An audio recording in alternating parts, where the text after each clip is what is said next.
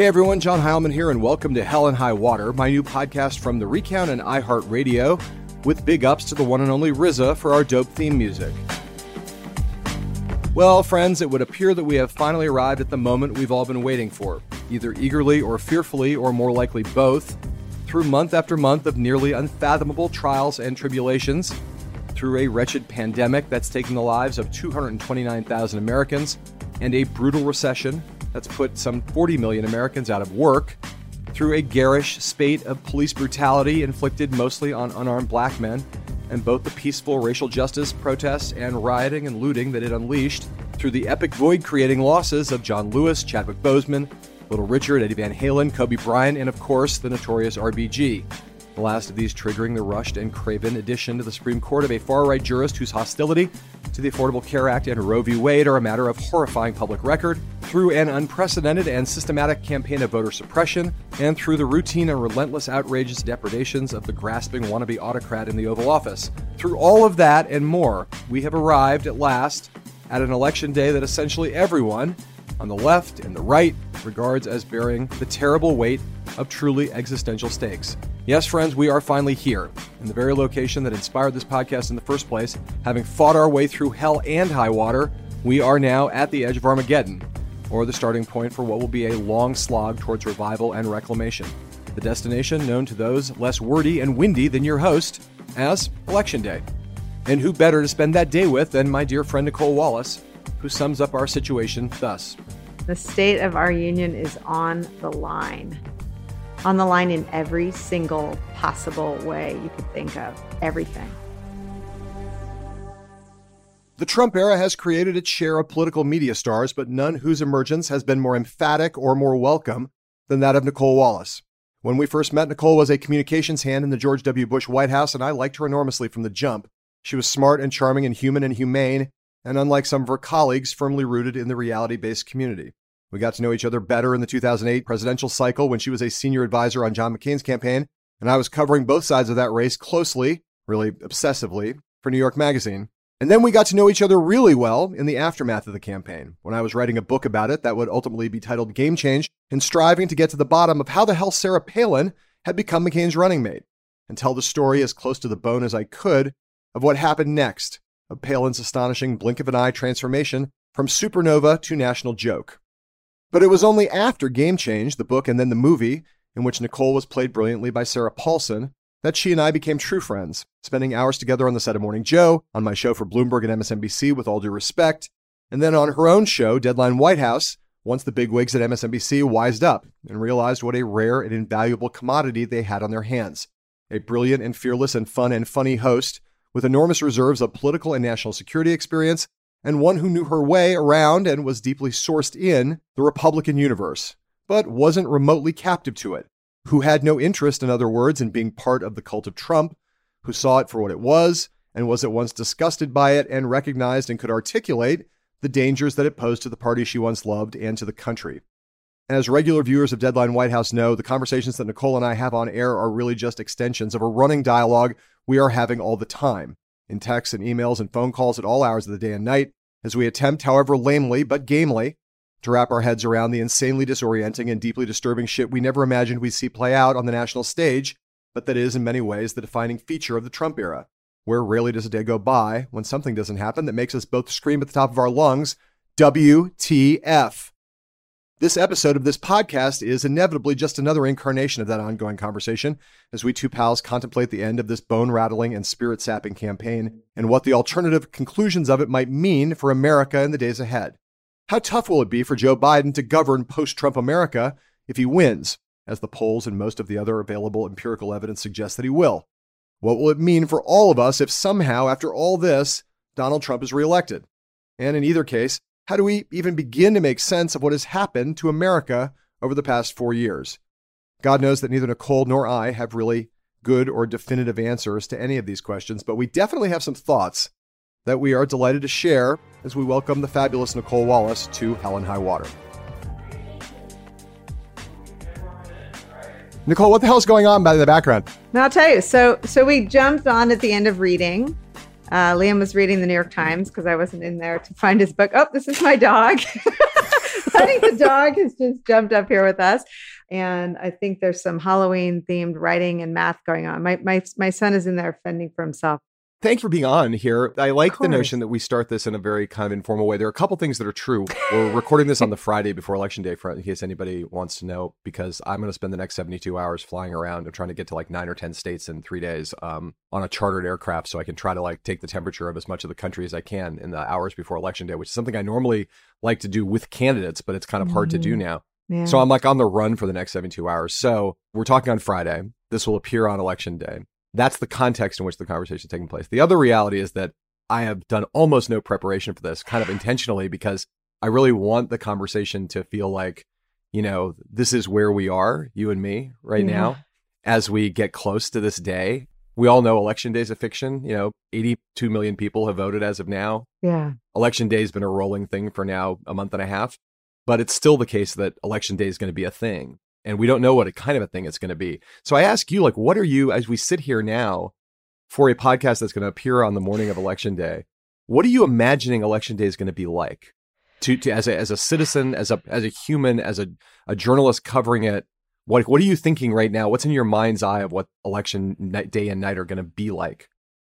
I have this deep anxiety that, not that we've missed it again, but that the service that we think we've done by trying to cover the hell out of the Trump story and the Trump presidency, my tiny piece of that is, I think I'm really sensitive to where all these norms have been not just busted, but, you know, shredded. The norms have been knocked down. Desecrated. Yeah.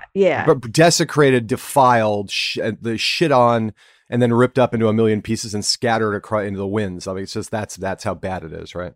And as you know, because you've had most of these conversations with me, having worked in the White House on the day of September 11th and everything that ensued, I'm particularly sensitive to all the obliteration of norms around our national security traditions, for lack of a better word. And so I'm constantly think about the frailty of all this stuff. And now I think about the frailty of how we vote, just how fragile it is. The Trump's up tweeting at 3 a.m. about how the Supreme Court's going to handle it. I think the right did an adequate job sort of getting in our heads and fucking with us. And you know, are we deranged? Are we hyperbolic about him? I don't think we were intense enough in our scrutiny of just how animalistic he was in trying to destroy the government he runs. Right. And I'm really haunted by the fact that we didn't push hard enough. We thought fact checking was adequate. It was totally inadequate. He wasn't telling lies. He is a lie. The whole thing is a lie. And now the big lie is the pandemic. And because he conditioned his base to believe in an alternate reality, and, you know, Maggie Haberman has made this point, there's no hidden Trump strategy to destroy the country. It's all out in the open. Yep. And, you know, Kellyanne Conway on week 1 talked about an alternate truth. Yeah. They managed to convince 40% of the electorate that there is a second truth. There is no second truth. There's just no alternate. 9 million people have COVID. 237,000 are dead. And these people don't give a fuck. They don't care that 500,000 could be dead by January, and Trump will be president, win or lose next Tuesday. So my anxieties are mostly around, you know, whether somehow we contributed to not sounding the alarms in a way that broke through to that 40%. But maybe that's a self-focused concern. Maybe there was something in the conditioning to the lying that was ungettable. Well, I think that, you know, sure. Yes. I mean, it's weird because, of course, I feel like we have been, and some others of us have been, you know, shouting from the ramparts, you know, for 4 years. Really an uncomfortable position for me. I mean, it's like I wrote thousands of columns, right? So it wasn't like my opinions about policy were ever hidden. And when people say you're liberal, I'd be like, yeah, I have views about taxes. I have views about trade. Like, you can go back and look them all up. But it wasn't like when I covered, you know, George W. Bush's administration, it wasn't like I was standing up and calling him a war criminal every day, or like saying that George W. Bush should be like, you know, he was a threat to. No, I would have remembered that. Yeah, right. I mean, it just didn't happen, right? My preference was to be a reporter and an analyst who had a point of view and didn't try to hide my opinions about things. So it was weird to have to take this posture in this 4 years of, no, this is different. This is not, I'm not being a partisan. I'm saying this person's unfit for the presidency and he's dangerous. And that's not a partisan assertion. Has nothing to do with him being Republican. Right. But I agree with you. I think I saw on your show the other day, maybe Tim Miller saying that if the world was right like the notion that Trump is going around the country holding events that risk giving people the virus, and all the people who those people meet the virus, should be a front page lead story of every newspaper in the country every single day. It should be the top story in everybody's rundown on cable. It should be the only thing we're talking about. We have said for 4 years that Trump doesn't care about uniting the country. All he cares about is his base. He now is like, I don't even care about my base's lives. Right. All I care about is winning. And if it means that every single person that was at a rally of mine in this last 10 days, as long as they stay alive long enough to vote for me, I don't fucking care. If they all get COVID and die, I don't care. I just want I want enough votes to put me in a position to either win this thing or steal this thing. And if everybody gets sick and dies, I don't give a shit. And the fact that it's not the lead story in every cable hours rundown, on every front page, on every digital, on every website, is a little fucked up, because it's that fucked up what he's doing. I totally agree. And we lead with the COVID super spreaders. Yeah. And then we led with the Omaha hypothermia. And yesterday we broke in and did the heat stroke in Florida. Here's why. When you are in the presidential package, you're on a radio with your advance team. You know exactly what's happening. And George Bush used to see people, Florida's hot. It's a hot place to campaign. He would sort of, point out if you thought someone looked like they needed water and say, bring some water up to the third row. It is so abnormal to have such wanton disregard for the well-being of anyone. It's also the most notable break from his 2016 campaign, where in these final days and weeks, he'd look out at the forgotten men and women. And I think it was the circus that had that Don Jr. interview where Don Jr. described his dad as a blue-collar billionaire, right? Yeah.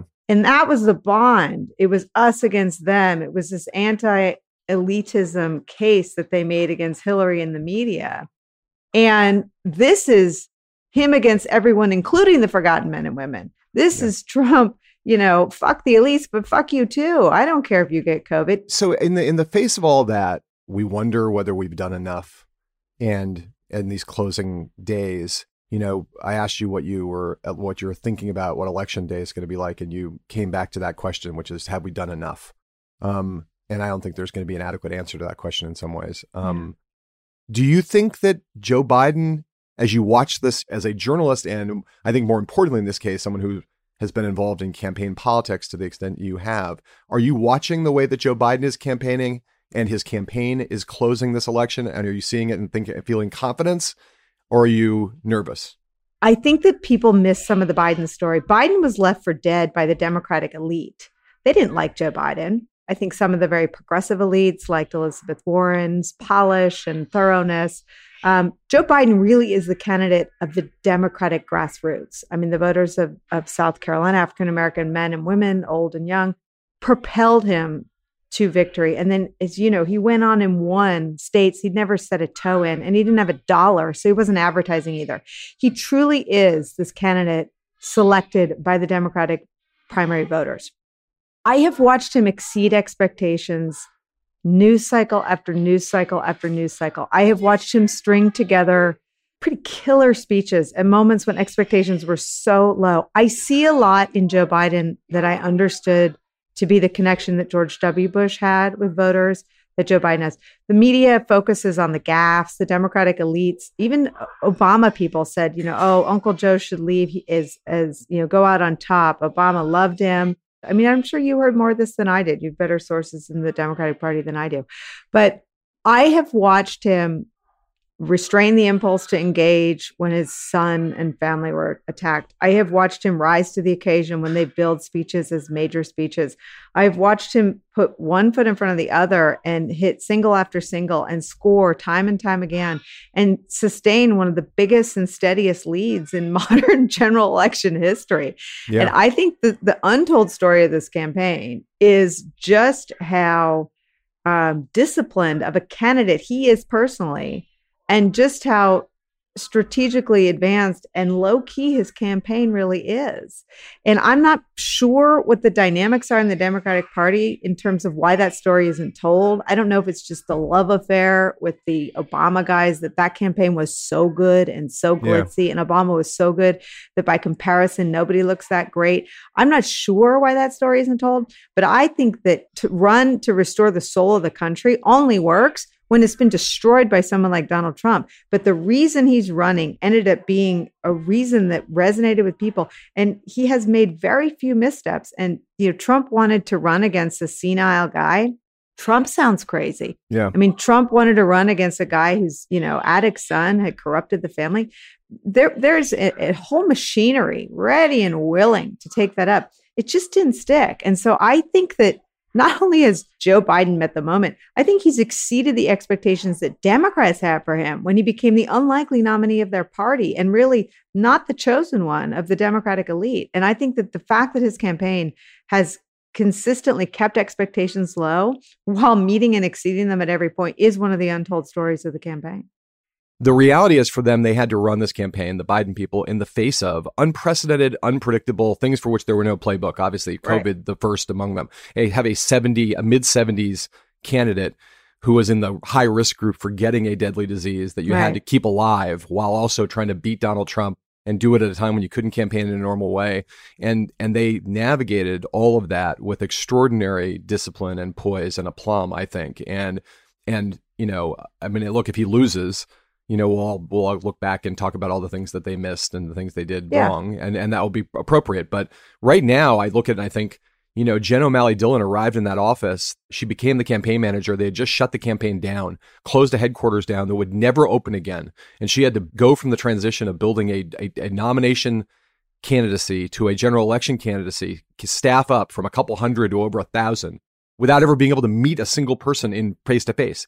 Do it all over Zoom. Yeah. I mean, it's an amazing managerial challenge apart from the strategic challenges. And they somehow, again, to your point, as of right now, what they can point to is there's very long, very large, very stable lead that they've kept. And I think, they deserve a kind of credit that they haven't gotten for having managed all of this chaos and unpredictability and put him, even if he loses, it turns out, they put him in a position to win. And that's, in the Super Bowl, that's what the coaching staff, that's what you get credit for. You can't play the game for your players, but you can put your team in a position to win. And I think they've done that for Joe Biden. Yeah. And I think, look, I notice things about campaigns, having been on campaigns, their campaign that doesn't leak, their campaign that doesn't backbite. Right. And I'm sure there were debates inside that campaign about everything, because as you just said, no one's ever done this before, about, how often to keep him off the road, about how many interviews to do, about who to pick for vice president. And it is usually the case that the campaign that leaks less and that manages to keep these decisions,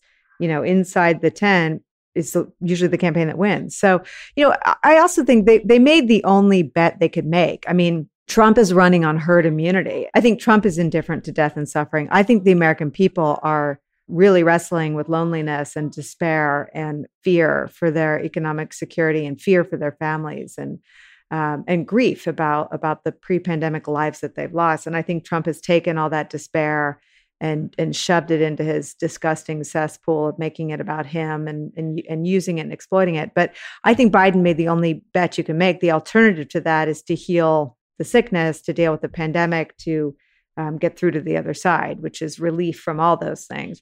I think if he loses, it's not that we reevaluate all their strategic decisions and wonder if he made a mistake. If you're running against Trump, who's just, fuck it, let everyone get this thing, Regeneron, made me feel like Superman. I don't know that there was, the choice is sanity, is what Dr. Fauci is advising, is what Governor Cuomo did, which is try to get through the worst of it and then go back and build back in a healthy and safe way. So I just think as a campaign and as a candidate, he's been constantly underestimated and he has constantly exceeded arguably low expectations, but he's constantly exceeded them. It's a very good time to take a little break. We'll come back in a second. We're going to listen to some advertisements, which is how we pay the bills around here at Hell and High Water. And then we'll rejoin Nicolle Wallace and we're going to go back a little bit. A bunch of questions I have to ask you about the past that I think are relevant. The older I get, the more blurry the past gets. But they're relevant to our present and our future. So we're going to come back and talk about those in 1 second. Sounds good.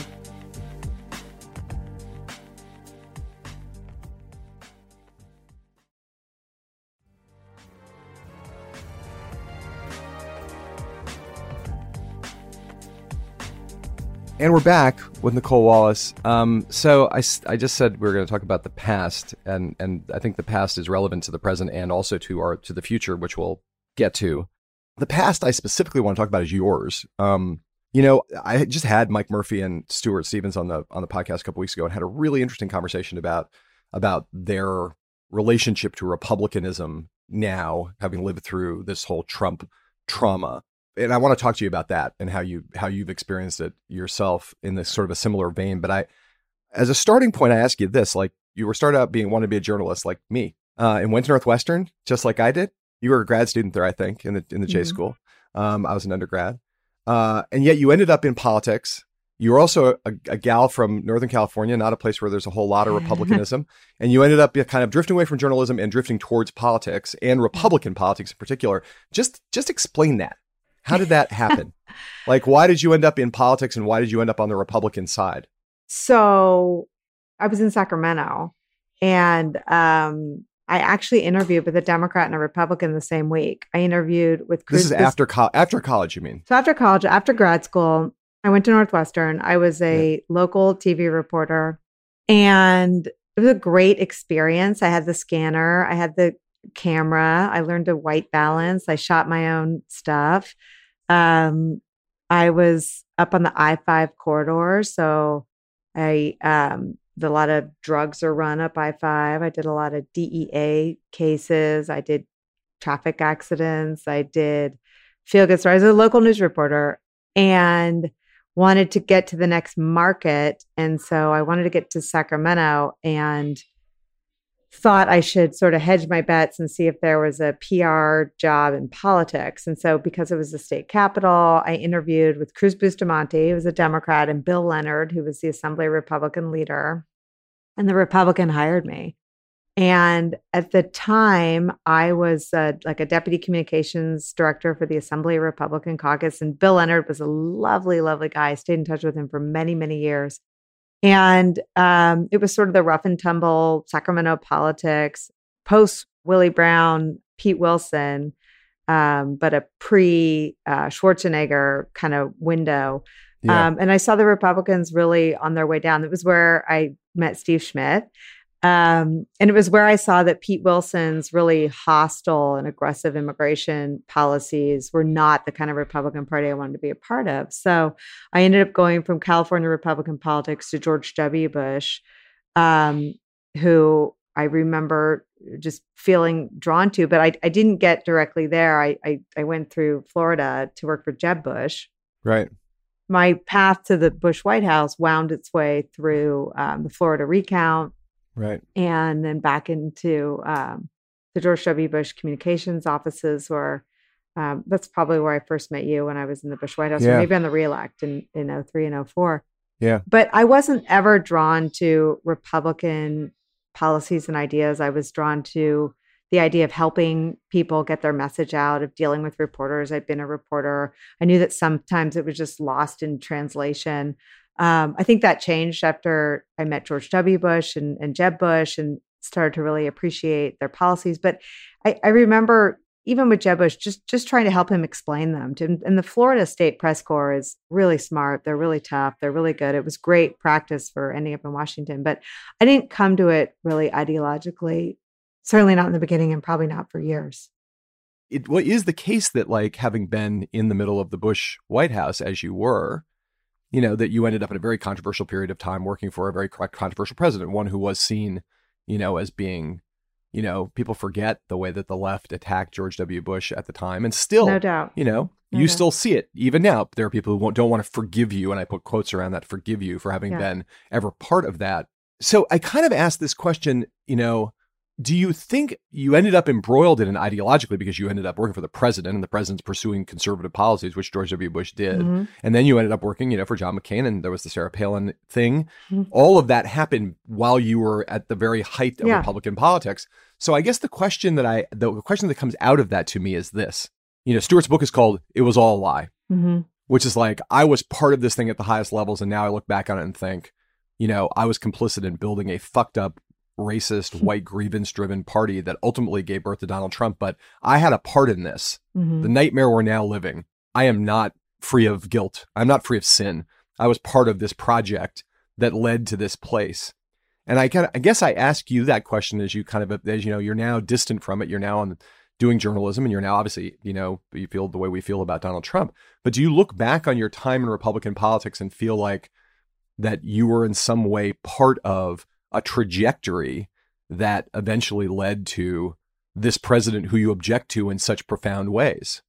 Of course. And I think that the work of making peace with it is, I have nothing but reverence for the president that I worked for. George W. Bush was shattered by 9/11, and everything he did afterward was to avoid having that happen again, not just on his watch, but ever. And I think the fact that Obama continued a lot of those policies is proof, not that they were right or wrong, but that you were looking at shitty and shittier options to protect the country from the threats that gathered and shattered us on 9/11.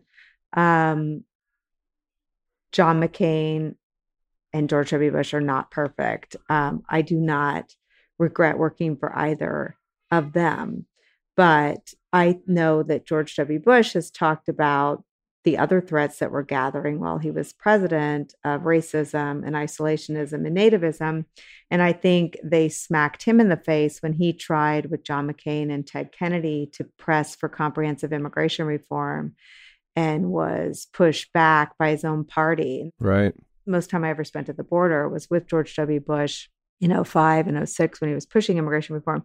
And I remember really realizing what the party was then, that they were so fucking racist. They wouldn't contemplate comprehensive immigration reform, which George W. Bush believed at the time was the only way to reform immigration, that you couldn't send everybody back. And I remember the fights. I remember them in Josh Bolton's office. He was the chief of staff, with his own staff. And I remember people pushing these policies where everyone in the country illegally, which at the time was, the estimates were 11 to 19 million, would have to go back. And I remember sitting there saying, that's not what Bush believes in. That's Right. not what he thinks should happen or will happen. And I remember seeing, it wasn't just in our own party, it was in our own administration, the resistance to comprehensive immigration reform. And that might have been the first time that I started to think about what I'd been a part of. So I think they manifested themselves most visibly in the fight around immigration policy and politics. And Yeah. you look at the fact that Bush was where Kennedy and McCain were in 2005 and 2006. Trump won by being so diametrically opposed to that. That was a sign of how far Bush was from the base of the Republican Party on that question of immigration. I think, we all have to go through our own process of making peace with the foreign policy decisions. And for any family that lost someone in Iraq or Afghanistan, they get to have the last word on all those decisions. And it's not right to continue to defend decisions that were made. I think people paid the ultimate price on the battlefield and in injuries that changed the trajectory of their lives. And it's just not right to still defend those things. And their families had sacrificed so much. And that's something that we all carry. And I think if people are honest, it's a pretty defining thing. And I think it contributed to Trump's wins in ways that we should all try to examine and understand. Do I think it was all a lie? I mean, I don't think that people that were in it are necessarily the best judges of that. I mean, I think everyone has to try to make it right in their own way. And I try to tell the truth and I try to deal with my remorse in a non sort of self-absorbed way. But I think Sarah Palin as a canary in the mine is instructive. She is a more prepared, smarter Donald Trump. But that is exactly what he tapped into when he won the nomination in 2016, the exact kinds of things and sentiments that she saw titillated her crowds. And you were on the trail. I mean, you wrote the book about it. I mean, that is what she was and who she was. And that's what people were responding to. And that was the best early warning system for what was to come in Donald Trump. Right. Did you see, I mean, I remember this so vividly. This is a thing that you'll remember as soon as I mention it, right? Which is I went back and watched it, and maybe we'll even play it on this program, although it's a little embarrassing. Well, okay, let's do that. We know now that Sarah Palin can give one hell of a speech. She's a natural, and that's no mean feat. We don't know yet, and we won't know until you guys allow her to take questions. Can she answer tough questions about, domestic policy, foreign policy? But I mean, from who? From you? Well, from me. Who cares? No offense. Who cares? I think the American people care. I mean, the American people want to see her. I might just go right. Who cares if she can talk to Time Magazine? No. She can talk to the American people. They want to say, how am I going to spend my home? She can answer that question. American people need to know, just like they need to know about Joe Biden, Barack Obama. She can talk to you? Not that she can talk to me. I don't get it. She knows I'm going back to bed. That she knows things about the domestic and foreign policy that the vice president needs to know. But here's the thing. I mean, it doesn't matter if it's me, but somebody's got to ask the question. She's got to answer them. The media did something to this family that I've never seen before in my life. And I think she took the stage last night and she made her own points. She put this discussion and this race and this convention in her own terms. And she didn't do it by talking, with all due respect, to people like you. So there you are with Jay Carney at the Republican convention on Morning Joe, fiercely basically saying to Jay Carney as he's standing there kind of doing the traditional journalistic thing of saying, she has to answer questions, talking about Sarah Palin. You going, who? Who does she have to answer questions to? You? You sound like, in that moment, like Republicans, a lot of Republicans sound now. You were like, I'm surprised you didn't call him fake news at that point. You were like, it's an early precursor of it. And you were still at that point fighting in Sarah Palin's corner. Yeah. You had met her only a few days earlier, right? So yeah, that's but I knew she didn't know where any of the countries were. Right. So in some ways, we were trying to sort of deal with the notion that she was ever going to be, giving daily press conferences. And it was a combination of knowing where that campaign was heading, which was that Sarah Palin would not be engaging on a daily basis with the likes of Jay Carney because she couldn't. And yeah, I was still a defender of the ticket, which was right. But that's part of my point. My point is sort of like, you all had just, you had been given the job of working for her, defending her, as the staff person who was going to run her life effectively in terms of her relationship with the media in particular. You had met her not more than maybe a week before that. Some of the things that would ultimately disturb you and ultimately lead to your alienation from her, like before the campaign even ended, were already in your head at that point. But my point about it is to say that what is the question I want to ask, which you kind of started to answer just now, which is, like, it's one thing to very quickly come to the conclusion that she was not prepared. She's the new governor of Alaska, the former mayor of Wasilla. It was stunning to a lot of you and your colleagues when you realized how little she knew about the world, right? But it was also, this was the morning after she gave that amazing red light performance in Minneapolis, right? And that morning you were dealing from a position of political strength and trying to say, maybe she's not like other candidates. Maybe she's never going to engage with you, Jay Carney, in the way that John McCain does. But she just gave a speech that connected with millions of people and it was powerful, right? From that point on, things spun out of control and went downhill rapidly. And the question I really want to ask you is whether you came to learn quickly that she was not prepared to be vice president, let alone president. You came to learn that she was psychologically unstable and emotionally unstable. But did you start to see in real time that the thing that now seems clear, which is that she represented this nativist, xenophobic, culturally grievance-driven, populist part of the party? Did you see that in real time where you were like, this woman's not just unprepared, but she's potentially dangerous and she represents a thing in the party that I think is bad? Did you see that in real time or only in retrospect that she was kind of meaningful in that sense? So two things. One, I was not fighting with Jay Carney from a position of strength. I was fighting with Jay Carney from a position of abject terror, because in preparing for the speech that Sarah Palin hit out of the park, I took lines out of the speech because I argued to Matt Scully, who was the brilliant speechwriter who wrote that speech, who deserves an enormous amount of credit for finding enough of her voice to make it work so perfectly for her. There were just things that couldn't be explained to her. And it wasn't that she was stupid. She is not stupid. She wasn't stupid. She was staggeringly uninformed. And my job was to constantly reassure her that that was not her fault. She knew how uninformed she was, and she was mortified by it. And she fell asleep every night with stacks of note cards on her bed and highlighters, trying to make up for the gap in her knowledge, which had become apparent to her. So I was sensitive to what she had revealed to me, which was a feeling of shame for not understanding the nuances of policy. We did not feel that we had done anything great at the convention. She had done something great at the convention. We were determined to try to set her up for success. But I remember Mark Salter saying her first interview has to be Russert or 60. And I said, you're out of your fucking mind. She cannot do either of those things. And I thought that a network interview would be a little more broad and a little less sort of policy specific. And so I knew John Banner really well. We invited Charlie Gibson to Wasilla. And I think I won't speak for John or Charlie, but I think we all remain somewhat scarred from the experience. But did I see the attraction to nativism and racism? I did not after the convention experience. But what I saw was her trauma. And what I saw was her shock at the sudden thrusting onto center stage of American politics. And what I saw was the family's trauma. I mean, it was the Saturday or the Sunday before Minneapolis started.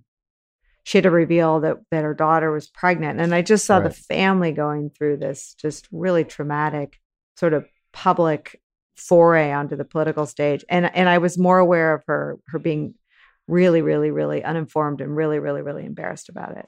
Right. But you now see, again, that's a really good answer in the sense that it reminds people, I think, that all of these larger things, these larger dynamics and forces and connections that we all, like, all of us who we're trying to be thoughtful about politics, that we draw later on. If you're in the heat, the moment of a campaign, you're working on a campaign, you're covering a campaign, a lot of this stuff is not, you see it very much through a glass darkly in the moment. You're just trying to get through the day. You're not thinking about like the large forces of nativism, populism, and blah, blah, blah. You're just like, how do I get through it? But it is, I think, the case that you saw some stuff. And this is where I think that I want to just kind of land this part of this conversation. I think if you saw the reaction to her, I remember thinking the drama of her inadequacies, the unfairness in some ways of putting her in the position she was put in, her failings, her emotional issues, her intellectual deficiencies, all of that was incredibly compelling to watch unfold, and her magnetism, her charisma, the connection she had with special needs kids, all of those things, that jumble of things that she was, those were all the things that were up close. And then there were these larger things that she was connected to. And again, as I say, you couldn't necessarily see those in the moment, but you later kind of started to get it. But I will say that the one thing that was clear in the moment, especially given John McCain and the way that he handled, the questions around, Obama, was he a Muslim in that campaign? She was palling around with terrorists. She was all in on the Muslim shit. That's the story there. And people think back about that McCain moment where he, that woman said he's a Muslim and McCain, valiantly said, no, ma'am, he's a good American. We disagree about things. The whole point of that moment isn't that McCain just spoke truth to that woman and tried to bring her back to reality and knock down this crazy conspiracy theory about Obama, was that the conspiracy theory was being peddled and propagated by his running mate. Right. Like that moment in the campaign was her running around the country, drawing bigger crowds than McCain and talking about Obama palling around with terrorists everywhere she went.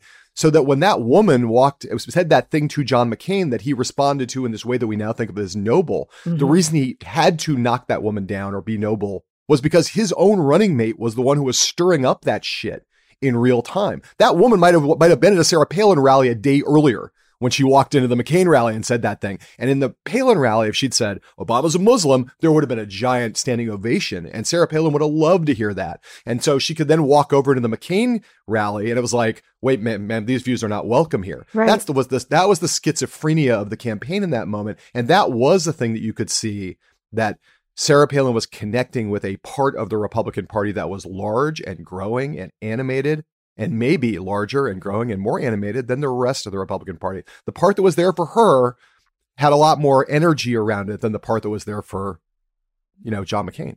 And it's even bigger than that. He was shattered by the criticism, and it came to him in phone calls from people like Joe Biden and Ted Kennedy, that John Lewis, who McCain revered, yeah, thought he was playing the race card from the bottom of the deck. He was shattered by that criticism, shattered. Right. I remember Right. sitting on the bus. I think we missed a flight because he was shattered by the attacks. And I remember sitting on the bus with Steve Schmidt and Mark Salter trying to figure out how to respond. And they were concerned about what you just articulated, not just what Sarah Palin was saying on the stump, but the way her crowds were reacting to what she was saying on the stump. And it was in that moment, sitting on the bus, that the Republican Party, I think, fractured irreparably. It fractured between McCain and Palin. He never, I think, sought to stand up to her on fanning the flames of racism because he saw the force behind it. She was a vessel for what the party had become. And I never had a conversation with him after the fact because the wheels really came off and she lost her mind and, I don't know, thought I bought her skirts and then took the skirts and her father had Gucci shoes. I mean, the whole thing really kind of went to hell in a handbasket. So I never circled back to McCain in it. But Mark Salter's just out with his memoir of his life with McCain, and I think writes about it in a really profound way. But yeah, it was that stark and it was that simple. And it was this divide between these two people on the same ticket, running to run the country together. Imagine that. Yeah. At that moment, the shattering of the Republican Party on that bus is a good place to break because I want to now talk about the future for all of us, not just the Republican Party, but the future for all of us. But we're going to do that after we take this quick break. We'll be back with the last segment with Nicolle Wallace, my dear friend, here on Hell and High Water.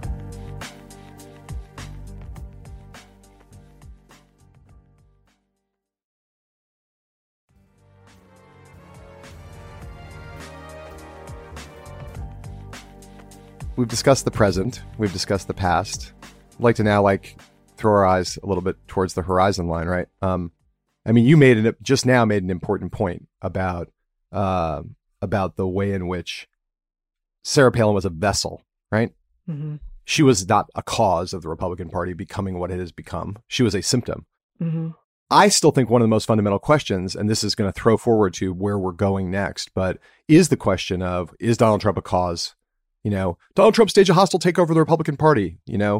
He took it hostage and now has worked it and messed with it and made it this kind of degraded, defiled thing. The other side is Donald Trump's just a symptom. He's just like Sarah Palin, only he was more successful than Sarah Palin, took it further, got to be president, et cetera, but still is symptomatic of a deeper rot. So that's the question I put to you now, which is, Donald Trump cause or symptom? And depending on your answer, what does that bode for the future of the party as we go forward? Look, I think it's too clean, right? And any explanation that's clean is usually wrong. So I was obsessed with that doc where the guy ate McDonald's every day and ended up with every health. Supersize Me. Yeah. It's like that in a prison. It's like force feeding someone McDonald's. So Trump is the one spooning the shit into people's mouths, and Fox News is making sure it all goes in and holding the lips closed to make sure you swallow all the grease. But the base was primed by the failures of the Republican Party, and not just Bush and McCain, but of Romney and Ryan to run on free trade that people in the Midwest felt like did nothing for them, to run on a continuance of foreign policies that had become very unpopular. Mitt Romney ran as a guy whose foreign policy amounted to Russia as the single greatest geopolitical threat. Now, he happened to be right, but that didn't mean anything to people. People wanted the wars to end. They wanted the factories to reopen. And that was all a lie. But Trump took the lie and ran on it. He told people what they wanted to hear.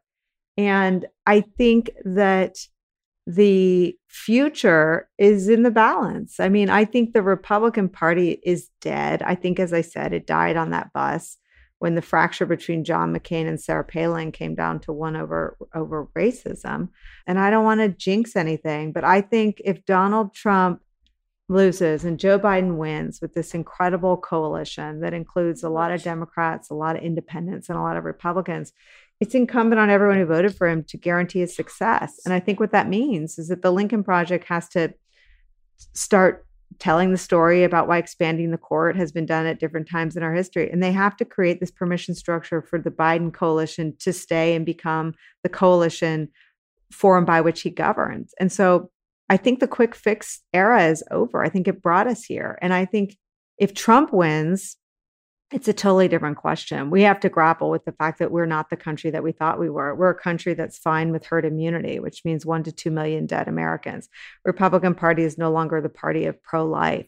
Republican Party will be responsible for stacking the Supreme Court in a way that pushes abortions back into closets. It means rich people will be able to have reproductive health care, but it just takes the country in a totally different direction, and we'll have to grapple with it. And I think part of the challenge of jobs like yours and mine is not getting ahead of the story, but you've pulled back the curtain on some of what's to come. I mean, Alex did that stunning interview with the militia groups, and they are ready for a civil war, not because they imagined it or dreamt it or dreamed of it as little boys, but because Donald Trump has told them to be prepared for it. The only way, in my opinion, that Joe Biden can win is through fraud. So just to be clear, if Trump wins, then the election is not fraudulent. If Biden wins, then it is fraudulent. Absolutely. Does that mean you guys are going to take to the streets and say, hell no, this is not a legitimate outcome? Yeah, well, I woke up a free man this morning, and on November 4th, I'll wake up a free man, and if I feel I need to go overturn a fraudulent election, then nobody on earth is going to hold me back. I feel that our country is more in danger from the domestic terrorists than we are from foreign enemies. The original Civil War has nothing on what's coming.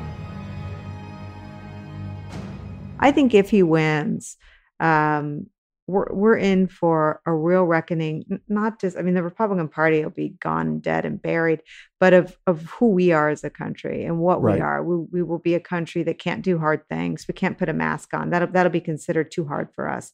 So we'll be going for mass death in a pandemic. We'll be a country who is in a really different, I think, image than what a lot of us think and thought. And again, I'm not really ready to grapple with everything that it means, but I think I don't know that the choices have ever been starker than they are on Tuesday. For sure. And as I said when we started out here, right? So recording on a Friday, the podcast comes out on election morning. And you're right. I think, there's enough happening here that we don't need to get, way ahead of the story. We need to stay in the story, in the moment right now, because a lot is going on right now. I mean, the last few days before an election are always chaotic and I always find them incredibly exhilarating, actually. I don't find this one exhilarating. I find it something different. Scary. I really do. Certainly it's nervy, it's much more edgy and much more shot through with anxiety and fear and dread. And so I really wanted to ask you, just because you mentioned Alex Wagner on the circus doing this interview with a self-styled militia person in Georgia. Do you, as we sit here today, are you worried about violence on election day or in the immediate post-election period? Is that something that's in your mind right now? Civil unrest? I think when people tell you they're prepared for a civil war, we should listen to them. So it's not something I kind of sat around and thought, let me add this. I'm worried. To my list of worries. Right. My kid's going to be fucked up from learning at home and not being in a classroom. I'm worried that my team never sees each other. And I, have this 2-hour show. I'm worried, about when I'm going to see my parents again. And then I thought, well, let me just worry about white militia groups in the South starting, or maybe right here in my, what do I know? I mean, I'm worried that we don't live in a society that's as sort of open and transparent as we thought it was. And that Donald Trump has been speaking, he's not smart enough to speak in code. That's not what I'm suggesting. But that when he says stand by and stand back, that they hear something that we should all at least consider as a possibility. I'm not saying it's predictive of what's going to happen, but I just think it is possible that people have heard from him things that they have taken literally. And I think contemplating, one, that means he could win, and two, that means there could be violence if he doesn't ask for there not to be, is just something to be on the lookout for. I mean, look, I'm supposed to give a speech at a women's charity a week later. And I said, look, I think I'll be there, but if there's a civil war, I may have to reschedule. And she said, are you joking? I said, I hope so. I don't think there will be, but I think when you look at Alex's interview, they have heard that if Donald Trump loses, it's because it was illegitimate. Yes. Now, Donald Trump could lose. And if they think that loss is illegitimate, I think we should just be prepared for them to feel the way anyone would feel if they think that what Donald Trump said was true, that the election was Right. stolen from him. We've been listening to him for 6 months tell us that he's going to try to steal the election. Right. I mean, it's just been very straightforward about it. His literal argument at the Republican National Convention was there are two outcomes, an outcome where I win and an outcome that's illegitimate. There's Correct. no way we can lose, he told his people. There's no way we can lose unless they steal it from us, meaning the left. Right. We'll see what happens. But I don't think that, Donald Trump doesn't do something consistently over many months, stay on the same message over and over again, if he doesn't intend to follow through on Right. it, Exactly. I'll end with this last question, which is that every time there's been a proxy war where Donald Trump's name was not on the ballot, but other Republicans, were on the ballot, Mhm. off-year elections, midterm elections, local elections, state level elections, special elections, by-elections, anything there's been a way where there's been a place where voters have been given a choice to vote on Donald Trump and Donald Trump's policies by proxy, because they could vote for a different Republican. Republicans have gotten their asses handed to them. Right. The clock's clean for 4 years. So it would be a strange thing. If you combine that with the data, it would be a very strange thing for Joe Biden to lose, given the trend and the trajectory, right? So if we end up there, Joe Biden wins, maybe wins decisively, maybe wins really big, you still are going to have a president who's faced with with at least something like 40% of the country that's going to feel as though that it was a conspiracy, that it was a coup. All of the Trumpists, all of Trump's people will still be out there saying this was not a real election. This was bogus. It was phony. It was rigged. It was stolen. And Trumpism will still be alive in the Republican Party. And we will still have a pandemic to cope with. And we will still have systemic racial injustice in the country. I mean, this is the optimistic outcome. Joe Biden wins, right? It's still just imagine what it is to be Joe Biden and have all of that on your plate starting in January. Obviously, for a lot of people, that's the preferable outcome. But do you have a lot of confidence that Joe Biden and the people around him are up to the challenge of governing, given all of that? Well, I think we don't have a choice but to have confidence in Biden being up to the task of governing. And I actually think if Biden wins, the transition becomes the biggest story of the Trump presidency, because Bush won after the recount. The big, scoop was that they'd taken a few W's off the keyboards. I mean, there could be dead Russian hookers trapped in the basement of the West Wing. I mean, this president has been lawless. This president has been willfully, trying to move the levers of the Justice Department and the CIA. I mean, I think it'll be the most riveting transition in American presidential history. And I think that it'll call on people to take jobs that maybe thought they were done with government. And I'm not saying everyone has to be old, but it'll call on people from other walks of life to try to unite the country. It'll call on a big sort of cultural effort to bring the country together. I mean, Joe Biden has run on uniting the country. He hasn't run on punishing Trumpism. He just hasn't. So I think there'll be a big fight on the left about how far to go. And I think Biden's instincts, and this may be an unpopular thing to say, but I think Biden's instincts will be to let the country heal. And I think a lot of Democrats want to hold Trump and his family accountable for crimes if they've committed them. So I think the story changes dramatically. And I'm not saying it's going to be an uplifting one, but I don't know that we have a choice as a country. If Joe Biden wins, we have to try to get back to sort of some equilibrium. And I would just say what I said at the beginning, that he's constantly exceeded the expectations of the media, the Republicans, and the Democrats. And I guess I would hope that he'd continue to do so. Nicole, you are, we've already gone over time, and I apologize for taking you a few minutes past when I said I was going to let you go. It's I just never want to stop talking to you. I know. You're the best. Such a, you're the best. It's bestie. You're the best. I feel like I'm going to cry about just the country and the situation we're in. My poor son's in there taking himself to remote third grade. The dog's barking. Mike's trying to work. It's such a crazy. Which is why I need to let you go. You need to go manage that, that chaos. I don't know that I improve any of those for swirling pots, but it really is true. I could just basically I feel like we were in this nonstop kind of infinite conversation, and we just kind of dipped into it. Decided to record a little bit of it here, but I think about the rest of my day, and I'm like, what would I rather do? Go face the rest of my day, or just sit on this Zoom with you? I'd rather just sit here and talk to you for a little while longer. Well, we'll do it some more. We should do it. I'm gonna need it. I'm gonna need it this week, and maybe we'll update this on Wednesday morning. Yeah. Nicole Wallace, thank you for taking the time. Love you, and we'll talk to you soon. Okay. All right. Bye, sweetie. Hell and High Water is a podcast from The Recount and iHeartRadio. Thanks again to Nicolle Wallace for being on the pod. If you like this episode of Hell and High Water, please subscribe to the podcast and leave a rating in the Apple Podcast app. A nice one, please. Helps people find out what we're doing around here. I'm your host and the executive editor of The Recount, John Heilman. Grace Weinstein is a co-creator of Hell and High Water. Aaliyah Jackson and D. Scott Carroll engineer the podcast. Justin Chermel and Diana Roten handle research. Sari Soffer is our producer. And Christian Fidel Castro Russell is our executive producer.